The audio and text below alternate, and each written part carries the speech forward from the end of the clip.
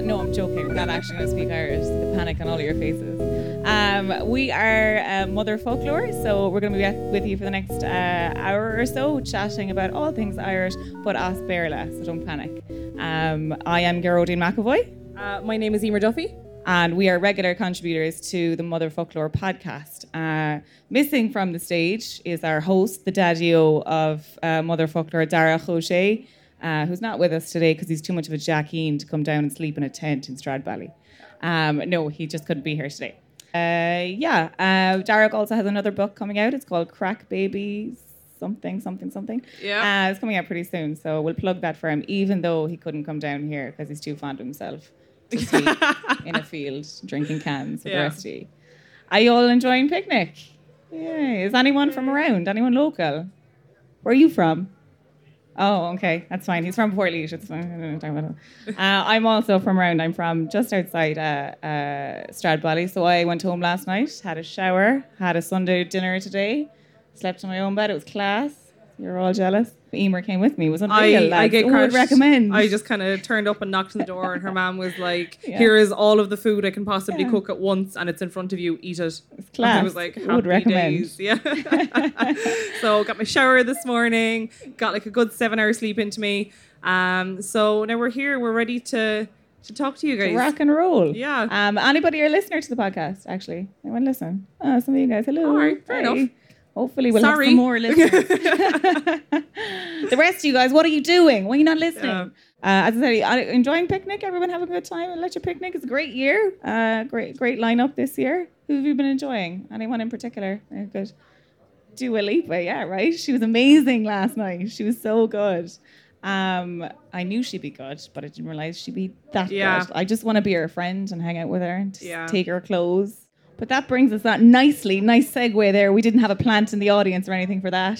Nice segue onto what we wanted to talk about today. We wanted to talk about strong women in Ireland and Irish culture and around strong women. Because Darach's not here today to keep putting manners on us, so Emer and I were like, we're strong women. We're going to talk about strong women. So that's what we're going to talk about today. Yeah, and if you guys don't like that, that's because you're misogynist. No. We want you out. Just leave now. Take this as your cue.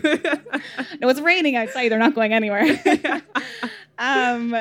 So we were just kind of thinking among ourselves, like, Dua Lipa, it's a great time for like strong women. 2018 is Blian the Gaeilge, the year of Irish, but it's also, I think, a little bit unofficially year of women. And we just kind of wanted to shine a light today on women in Irish culture and particularly strong women in Irish culture and how they're often forgotten and how they're often pushed aside, but yet form integral parts of that. Of our discourse as a country, and going back to like ancient Ireland, we have people like Queen Maeve, who was a bit of a badass. If you don't know the Tone, it's that story that you might have done way back in primary school about the bull. You remember all of that? No. A few blank stares there. People are like, what? It's there. It's in there. You get in there. About, there was a big row anyway up in Ulster and Queen Maeve was involved. Google it. I don't have time. That's not what this is about. Gráinne Whale then, who was like our pretty badass lady pirate in Mayo. Like, she's great crack as well. So there has been, these amazing stories of Irish women, but they're like standouts. So there's Countess Markievicz then as well, who was involved in the 1916 Rising, was part of the first Dáil. But they're snapshots throughout history. But they weren't the first women to do things. There was Cumann na Mban involved in 1916. Women have always been a strong part of Irish culture, but also other cultures as well, but have historically been hidden. There was a great documentary on RT earlier on this summer. I just recently got home and I had it recorded. Couldn't catch it on the player. Nice one, RT player. It's class. Yeah. It was No Country for Old Women. It's a great documentary, kind of exposing Irish women and kind of the atrocities that have happened to Irish women. They talked about the Magdalen laundries. They talked about historical abuse of women not getting paid, women not having rights. So in the context of everything that's been happening in the past year, it's been great. They're talking about having another referendum, I believe, on the same date as the presidential election, moving this women's place in the home out of the... We also have an episode on that. It's like episode 2 or 3, so get listening to that, guys. We have better production value now, though. Where we talked about the meaning of that particular article, but it's a piece in the Constitution that effectively says in English that a woman's place is in the home. I believe, were you part of that podcast? You were? I can't remember. No. It's so long ago. It's like a year ago. If you can't tell, Gardine's focuses on law and I focus on women in Ireland. Yeah, so together we've just... fucking love women. Here we are. So we talk about the meaning of that article and the meaning of women in the home. And then, so the Irish translation of that particular article says that women have a specific place in the home. So it's not, or in the family, sorry, not in the home. So what that kind of can be read as like an economic protection for maternity leave or stuff like that, but it's also archaic and outdated. So, it's like there is a movement to remove it from the Constitution. There is also other problematic areas of our Constitution, just so you're all aware that we're not finished repealing shit yet. But this particular one, I mean, it doesn't have any effect on anyone's life, but it sets like a really shitty tone, like back to the kitchen with you ladies. But yeah, medieval Irish. What about that? Like, moving swiftly on. But yeah, you've talked before about your focus on women historically and how women are scripted, or how women historically have been described from the viewpoint of men. Yeah. So basically, what I do is I study literary sources. Not anymore because I sold out and got a corporate job, so here I am. But what I used to do was study literary sources relating to women. Obviously, it's all we have to study from certain time periods. But when you're looking at these, you also have to understand when they were written, how they were written, and who they were written by. And given the time period that I focus on, the only, educated would have been men. And all of these texts would have been written in a religious kind of a confine. So obviously you're going to have a lot of bias there with what you're reading and things. So I try and have a little snoop in, see what I can figure out. And it's surprising a lot of the time, because even when I say they're like, oh, you know, these texts are written by men, they're written in a religious institution, people are like, oh, there we go. It's going to be another one of these like bits in the Constitution where it's like, back to the kitchen, ladies. But you have these kind of amazing, standout, strong individual characters. Now, some of them we can't attest to being real or mythological, but we can do the best we can with the sources that we have, and look at things like legal material and speech rights and places in society and places in the family and things like that. So I suppose Gardine as well focuses a lot on speech rights from a human rights perspective. Whereas I would look at them more from the legal aspect in an early medieval Irish setting. And I suppose... But they're historically written by, I mean, these are generally men that are doing the writing. So it's a description of a woman, like a woman from however long ago, but through the eyes of a man. Yeah, so you're getting a woman's voice scripted by a man, basically, is what you're getting. But one of the most interesting texts, and a lot of people who even scratch the surface on medieval Irish history think like, oh, you know, women had so much legal power, and look at this, because there's this huge, long kind of a legal aspect of kind of marriage law and things. They're like, oh, look at all of these cool things, like, you know, a woman can divorce her husband if he gets too fat and things like this. But it's also the only time you really see an influence, or like a female influence in Irish law, and that's because it only exists because of men. You know, it's qualified because it's relating to a male presence. Yeah. Kind of a thing. But you still get these kind of standout characters. You get like the sake of Emer or Ever, who we have done a podcast episode on because she's class and I love her. But she's kind of, I think I tried to describe her in my thesis as a literary middle finger. And my supervisor was like, Emer, you can't say that. And I was like, fair enough, but I'm going to try. She's saying it now. It's going on record. I'm saying it now, you know, and there are more people sitting here than people that read my thesis, so it's fine. I'm winning in the long run.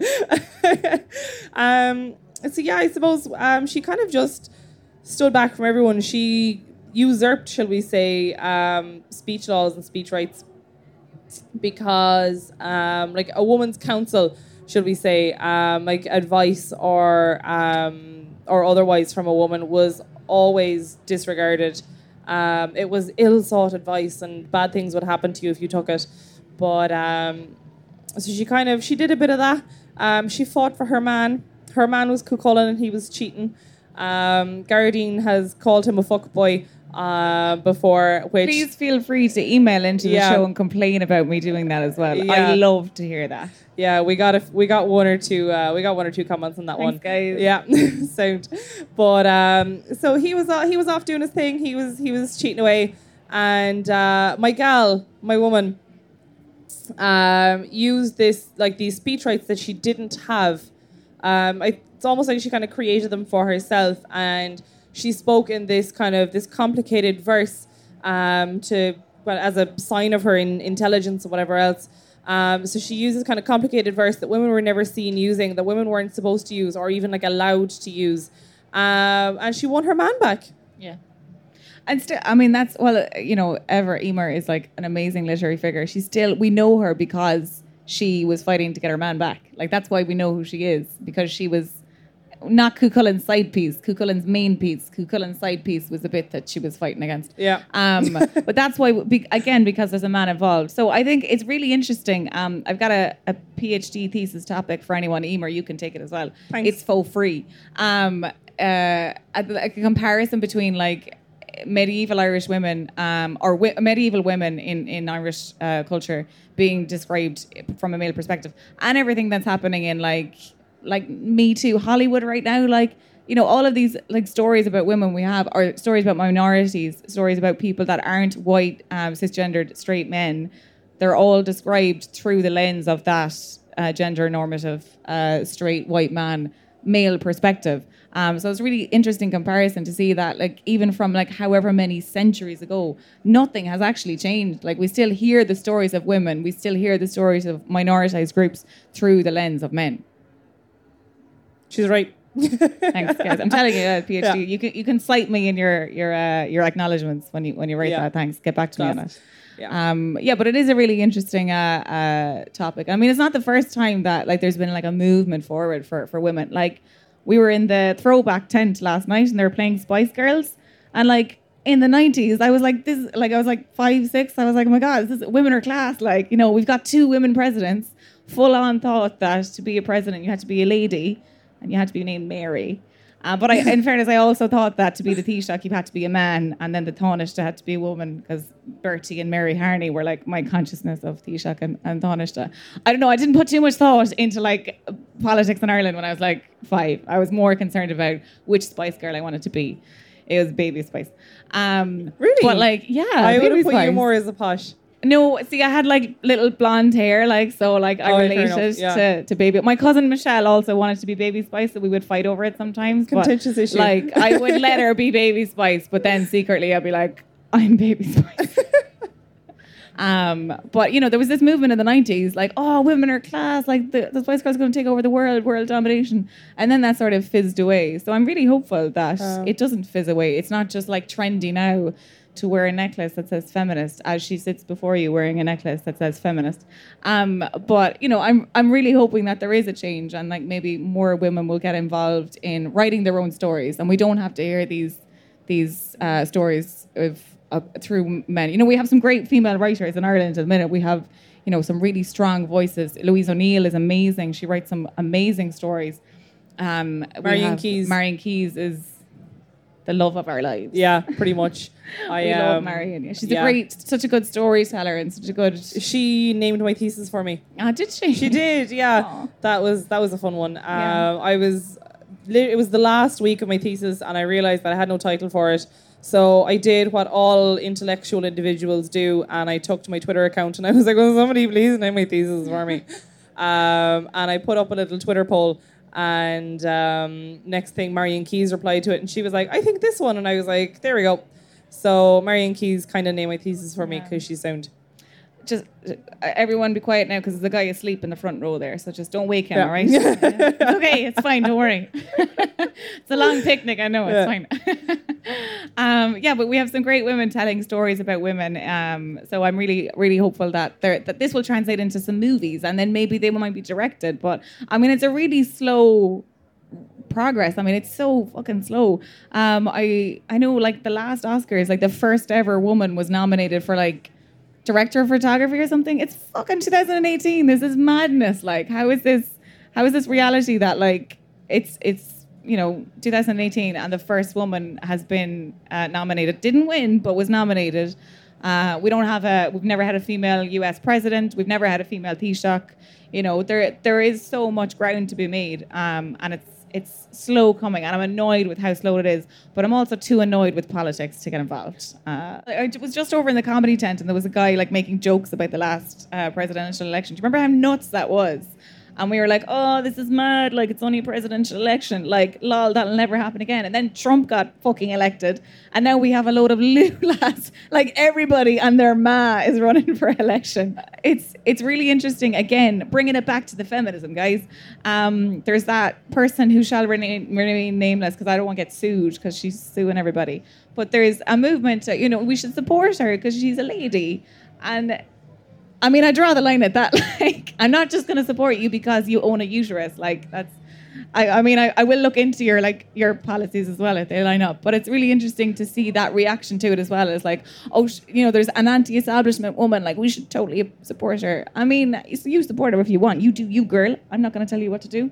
But also, like, don't be a conspiracy theorist. You're going to get sued, Emer. I'm being so careful what I'm saying. So that's all I'll say on that, again, because I won't get sued. But by all means, send an angry email into the show. We fucking love that. It's class. Yeah. It makes for great mailbag episodes. We do episodes where we read out your lovely letters. And they're always we love getting corrected on our pronunciation and our grammar. Yeah, this is what makes Irish so class. Oh, it's the lads who correct your grammar. My favourite was a man decided to email in a man. And always men though. Like. 2 men leaving. Bye. See you later. Like your socks. Got a little wave there. Cheers. And he said that he didn't like the non-palatalized G in nullig. Yeah. He said we weren't doing the glottal stop properly. Like, thanks, by the way. Please email our show. But get a life. We're gonna rip the shite out of you. You start criticizing the way we pronounce cheese. It's. I mean, we have great listeners. The listeners are fantastic. They're really supportive. But we do get the odd men. But also keep in mind that I come from rural Kerry, and I have a lot more issues with my accent than a non-palatalized G in the word nullig.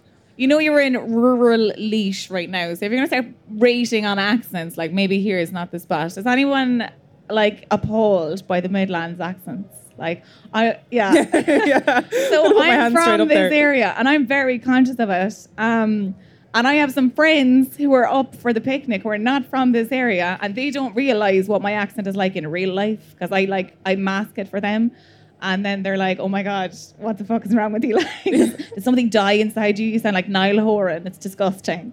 Not that there's anything wrong with the Midlands, but just, like, pronounce that TH. Like, it won't kill you, guys. Yeah. Dat, dim and does. That's the way the TH goes. The lad that's behind me is from D4, and he's a real, like, D4 lad. Lovely fella. But I was on the phone to my mum one day. A 30-second phone call telling me that I got post that she'd probably already opened. And afterwards I hung up, and next thing, all I hear from behind me is, Jesus, Emer, thought I was going to need subtitles for that. And I was like... Yeah, you forget how strong it is. I'm in charge of your payroll. I'm apologising on behalf of all of Laois for the accents. Like, but with the caveat that they're definitely worse than Carlo. Like, they're, unless you're Saoirse Ronan. But, like, people shit on Saoirse Ronan for not having a Carlo accent. Have you ever heard a Carlo accent? Like, that's why she doesn't have a Carlo accent, because they're fucking shite. Like, they're so bad. Yeah. So I apologise. Every time Kieran Malooly is down doing a report, like, in Longford, I just cringe to the light. I'm like, oh God, make it stop. Please, make it stop. But it's really interesting that we've moved on topics now, by the way. We're starting talking about something else. We couldn't get an hour out of women, so we decided we talk about accents as well. And we always do ginormous tangent. We've already done the women in the show numerous times, so we decided we do two. So Derek, if you're listening and you want to split this up, it's grand. We don't mind. Normally the shows aren't an hour long. I mean, myself and Gardine did the Blind Boy podcast, the live one back in we so famous. March. And you might have seen us there, but I remember we were sitting there, and it was an hour and a half or something or other. 2 fucking hours. Yeah, but anyway, I think in the middle of it, we started for 2 hours. We started talking about charcoal face masks, and we were like, it's relevant. It was relevant, I swear. He hasn't dropped the podcast live, but like it was relevant. Like, I wonder I'll tell why. you that now. I mean, that was March. This is September. We still haven't heard it. We were saying like how interesting it is. Like Ireland is so small. Like the population is tiny. The amount of people living here is pretty small as well. But the variety of accents is like insane. Like it's huge. Like even. Like I live in North County Dublin, and I don't understand what anyone says. Like I don't know what anyone's. I know how to order a spice bag in North County Dublin slang, but that's it. Like otherwise, I'm just like I don't know what you're saying. But if you cross over the other side of the bridge, like the variety of accent is like so insane. Whereas I believe that in like Russia, the entire like continent size of Russia, there's only one accent, like, which is mental. Like they all speak with the same accent, like no matter where you're from. Now, again, feel free to email the show and correct me on that, as is on the Russian custom. Oh, yeah, please. Some fella who speaks Irish living in Moscow, please correct me about glottal stops in Russian. I love that shit. Yeah.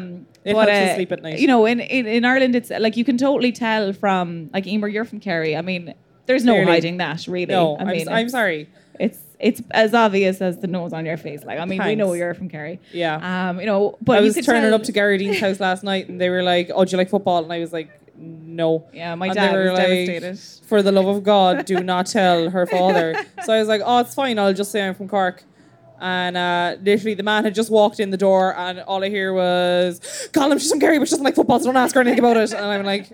I was gonna say you were never gonna fool him with the accent anyway, because the Cork accent is so different. Like, and it's such a. I mean, maybe Midlands accents are a little bit more meshed together. Maybe that's just because I have a ringing in my ears every time I hear a normal Laois accent, and I'm like, make it stop. It's so terrible.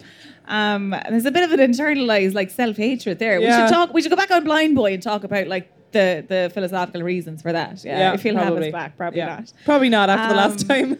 But like, it's so interesting to see like a Limerick accent, like because Limerick won the All Ireland there recently. Spoiler alert! Sorry guys, they won the hurling there. But like their accents are so unique. Like we were at Hermitage Green the other night, and Hermitage Green's accents are like pure Limerick accents. Like, they're my favourite thing in the world. Lovely, fab accents. But like you'd fucking know they were from Limerick. Like, they're not lying to you about nothing. Like, they're Blind Boy as well. He's got a great Limerick accent. Yeah. And like that is like the one thing that genuinely shocked me was, well, first of all, how like sound he is, but second of all, oh my God, like that's his voice. Yeah. Like he's not acting with that one. Like that's his voice.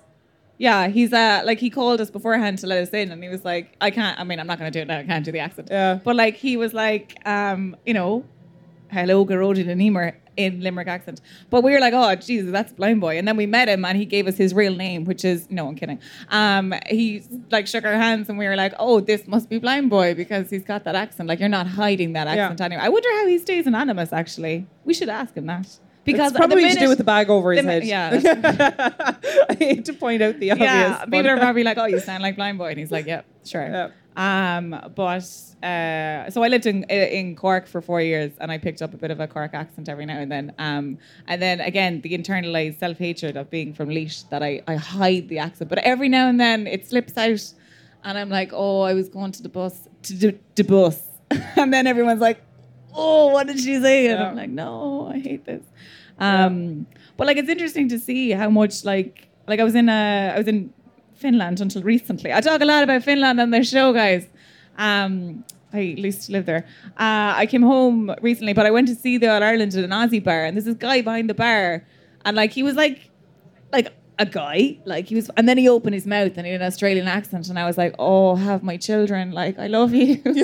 Like it's so funny how like an accent will just like make somebody infinitely more attractive. Like, you have a thing for a Cork accent, you fucking weirdo. Like, I do. What's wrong with you? No one love, has ever been turned on by a Cork accent in their life. I love a good Cork accent and a good Welsh accent. Yeah, no, I get that. I get a Welsh accent, yeah. But a Cork accent, I mean, that's a war crime, actually. I believe it is. Yeah, it's in Geneva Conventions. It's a war crime. But like, you know, I have a soft spot now for Niall Donegal. Anyone from Donegal? Say something. Go on. Anything. Go on. Keep an eye on your man. Keep an eye on your man. Sing a song. Oh, Daniel O'Donnell's class. I disagree. Beautiful. Oh my God. Yeah. Does it do well with the ladies? Is this your lady? Yeah, it does. Does well with the ladies. You don't get it. Oh, she's from Brazil. She doesn't even get it. Oh, you don't know what you have. Yeah, you need to appreciate it. Treasure him. But like, I mean, no one has ever had that reaction to a Laois accent. No one's ever been like, oh, yes, have my children. You're from Laois. Have you any land? Like, okay, please come in out of the rain. We're not going to kick you out, or if you leave, we don't care. There's another door there. Those lads are gone there now. See that fella there? Yeah. He's leaving. So yeah. Why were we not good enough? Why don't you like us? It's fine. It's fine. We know who you are. This is a really surreal experience for both of us. I think for me this is really surreal because as I said, I mentioned it once or twice from the area. But I've been coming to a lecture picnic since about 2005. I've been buying tickets since about 2010. So that means I've been hopping over walls for about 5 years. So it's really weird being on stage now. It's really weird being here. Very exciting. If you ask, my mum has been going around the area for the last week telling everybody that I'm on the lineup. So it's class. Yeah. Shout out to Dolores for doing that. Thanks. She took a load of embarrassing school photos of me this morning. Oh, we had to stand for the photographs in the kitchen. It was not really first day of school, but not really girls' night out. Yeah, we were just standing in front of the fridge. I mean, it would have been a pretty cool school that let you wear full on leopard print coat that I was humming and hawing about wearing. But now it's raining. I'm glad I wore it.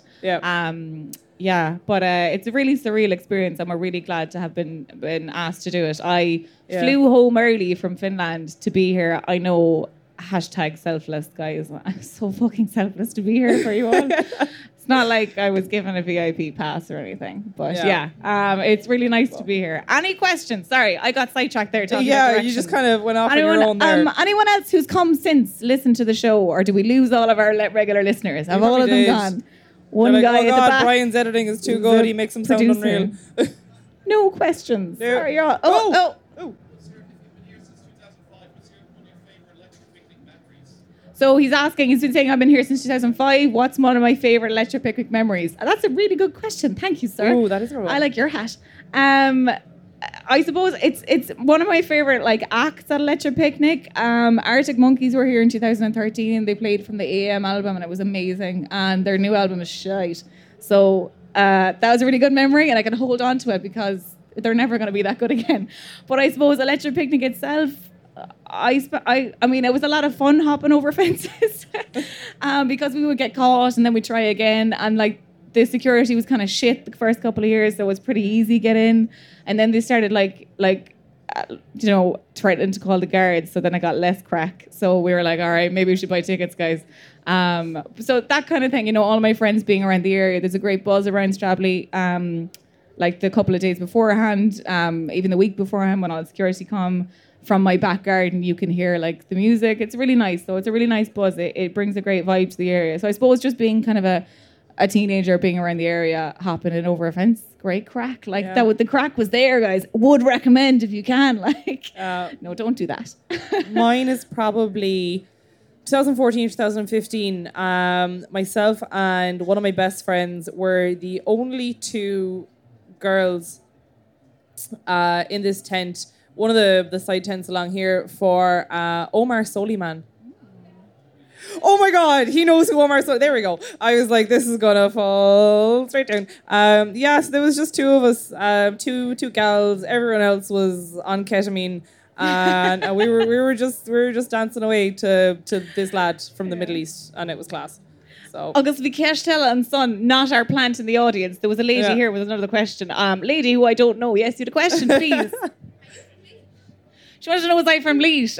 Yes. I am from Laois. Thank you, lady who I don't know. Yeah. We didn't plant her in the audience again. No, that was supposed to come earlier when I hadn't had a chance to talk about Laois, but thanks anyway, girl.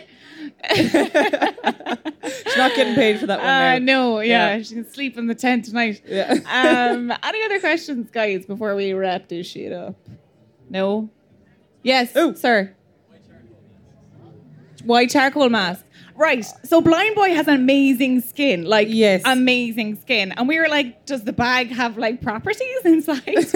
And then we were talking about skincare routines, and he had said that he had put on a charcoal mask, and he thought it was one of those ones that you peel away. So he was going to get that satisfying, like, getting to look at the gunk that comes out of your face when you put... But it was like a clay mask. All of the ladies are like, like, you don't peel off. Some of the gents, some of them have you've got nice skin there. You know what a clay mask is.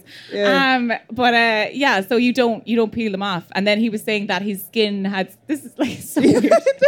He had said that his skin had like broken out after it, and we were explaining that that's because the charcoal encourages like the shit that's in your skin to come out. Lads, I'm basically Jonathan Van Ness at this stage. That's the Queer Eye reference for those of you who don't know. So that's why we talked about charcoal mask. But genuinely, he has amazing skin, and he was saying that he thinks it's because like the bag protects him from like pollen and also like sunlight. But like obviously there's not been a lot of research put into the dermatological benefits of wearing a plastic bag over your face, because it's probably, you probably couldn't get a good like sample number of people to voluntarily put a plastic bag over their face for like 10 plus years.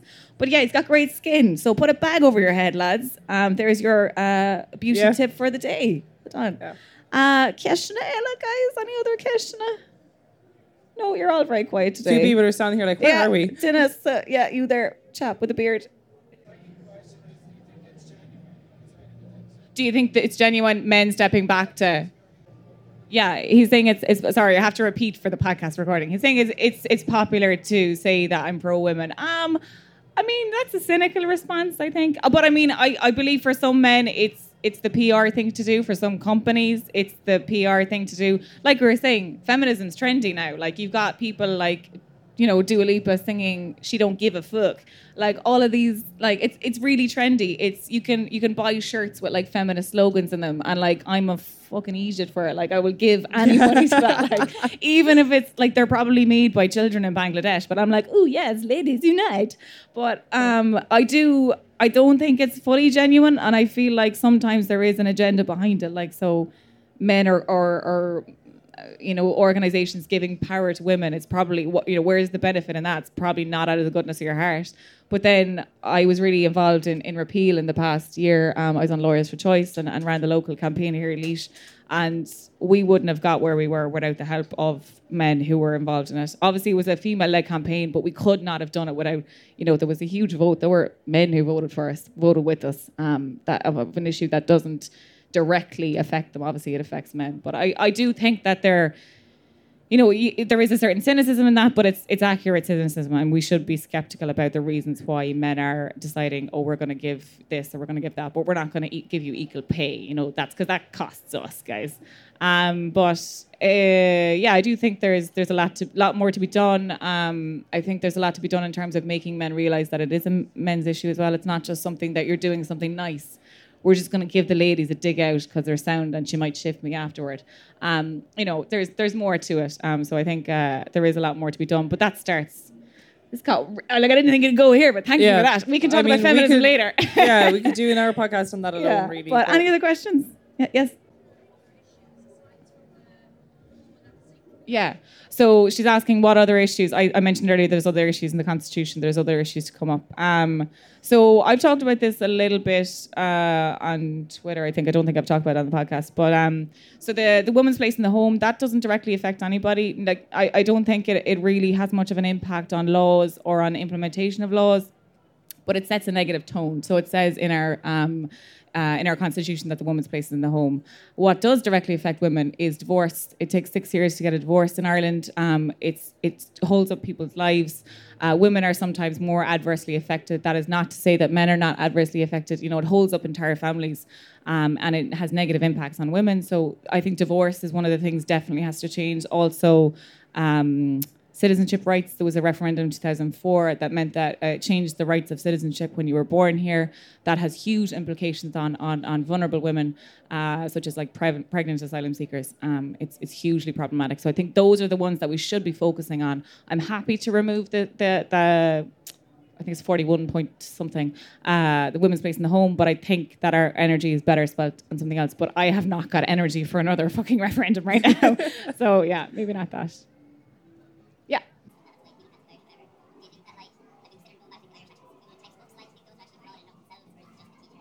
So there's a lot in that. So you were saying about Duolingo. We had done an episode on Duolingo, and then the guards are here. Hello. They're here for us afterwards. Hide your yokes, lads.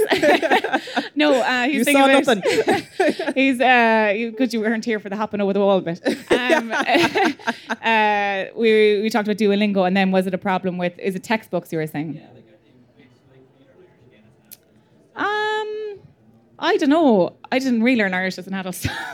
But I'm learning Swedish at the minute, and I'm learning that mostly through Duolingo, but also I speak Swedish with some friends. Again, I mentioned I lived in Finland, and my other half is a Swedish speaker, so I speak Swedish that way. So I think you definitely don't need it. It applies to any language. You don't need a book to learn that language. Obviously, they're a good aid. I don't know what you think about it, Emer, what your focus has been on or what your opinion of a book. I mean, no one ever was like, oh, that grammar book was what got me, through me oral. Like, it was never... I think genuinely what helped me most, just mentioning the Irish oral there for the Leaving Cert seems to be kind of the biggest thing that people talk about. What got me through mine really was conversation groups. Yeah. I mean, there's no other way to learn a language than to speak it, Yeah. I mean, obviously that's hard to implement in a classroom, and there is kind of more innovative ways to teach, but when you've got teachers are underfunded. Look, this is it's difficult to get conversation, get people up to conversation standard when you're already struggling in so many different ways. So I think the books are good. Some books are good. I do some grinds and stuff, so I teach kids and I find the books good. But I think the best thing is having the opportunity to talk. But not everybody has that. There is such thing as the pop-up Gaeltacht are getting really popular. We've talked about the pop-up Gaeltacht before. If you are learning or being kind of wanting to go back and learn, please just go to something like that. Nobody's going to judge you. Like, the people who judge you for speaking Irish aren't there because they're no crack and they won't go. We just want to encourage people to speak Irish. So the Pobal Gaeilge over there, if you wanted to go and speak Irish, that's the place to do it.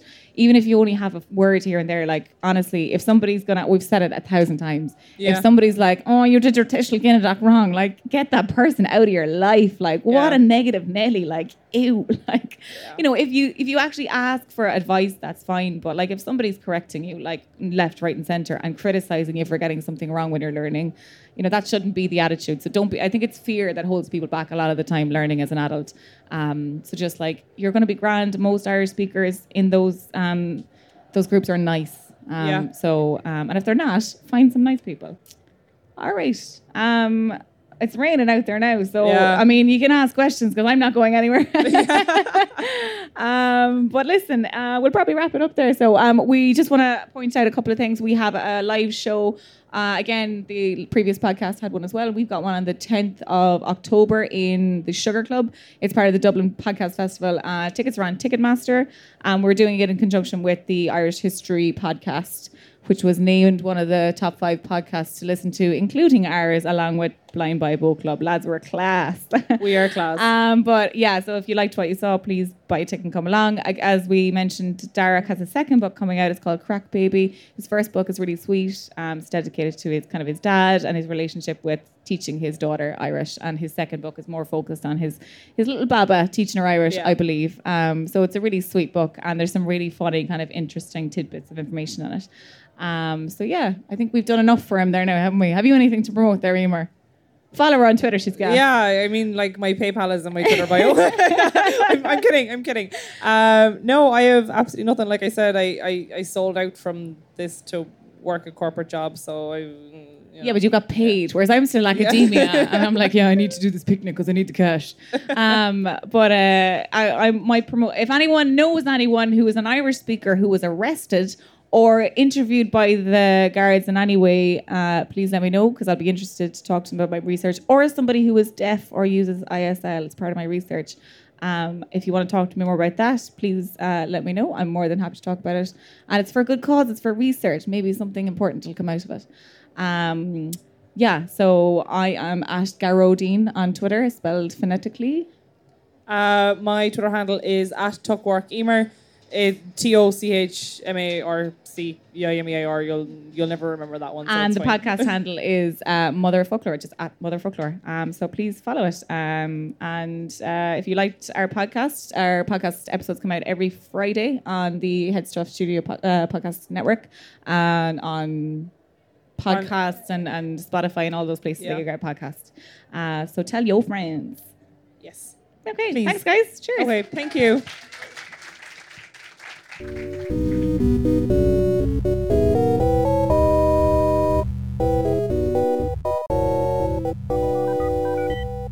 This has been a production of the Head Stuff Podcast Network.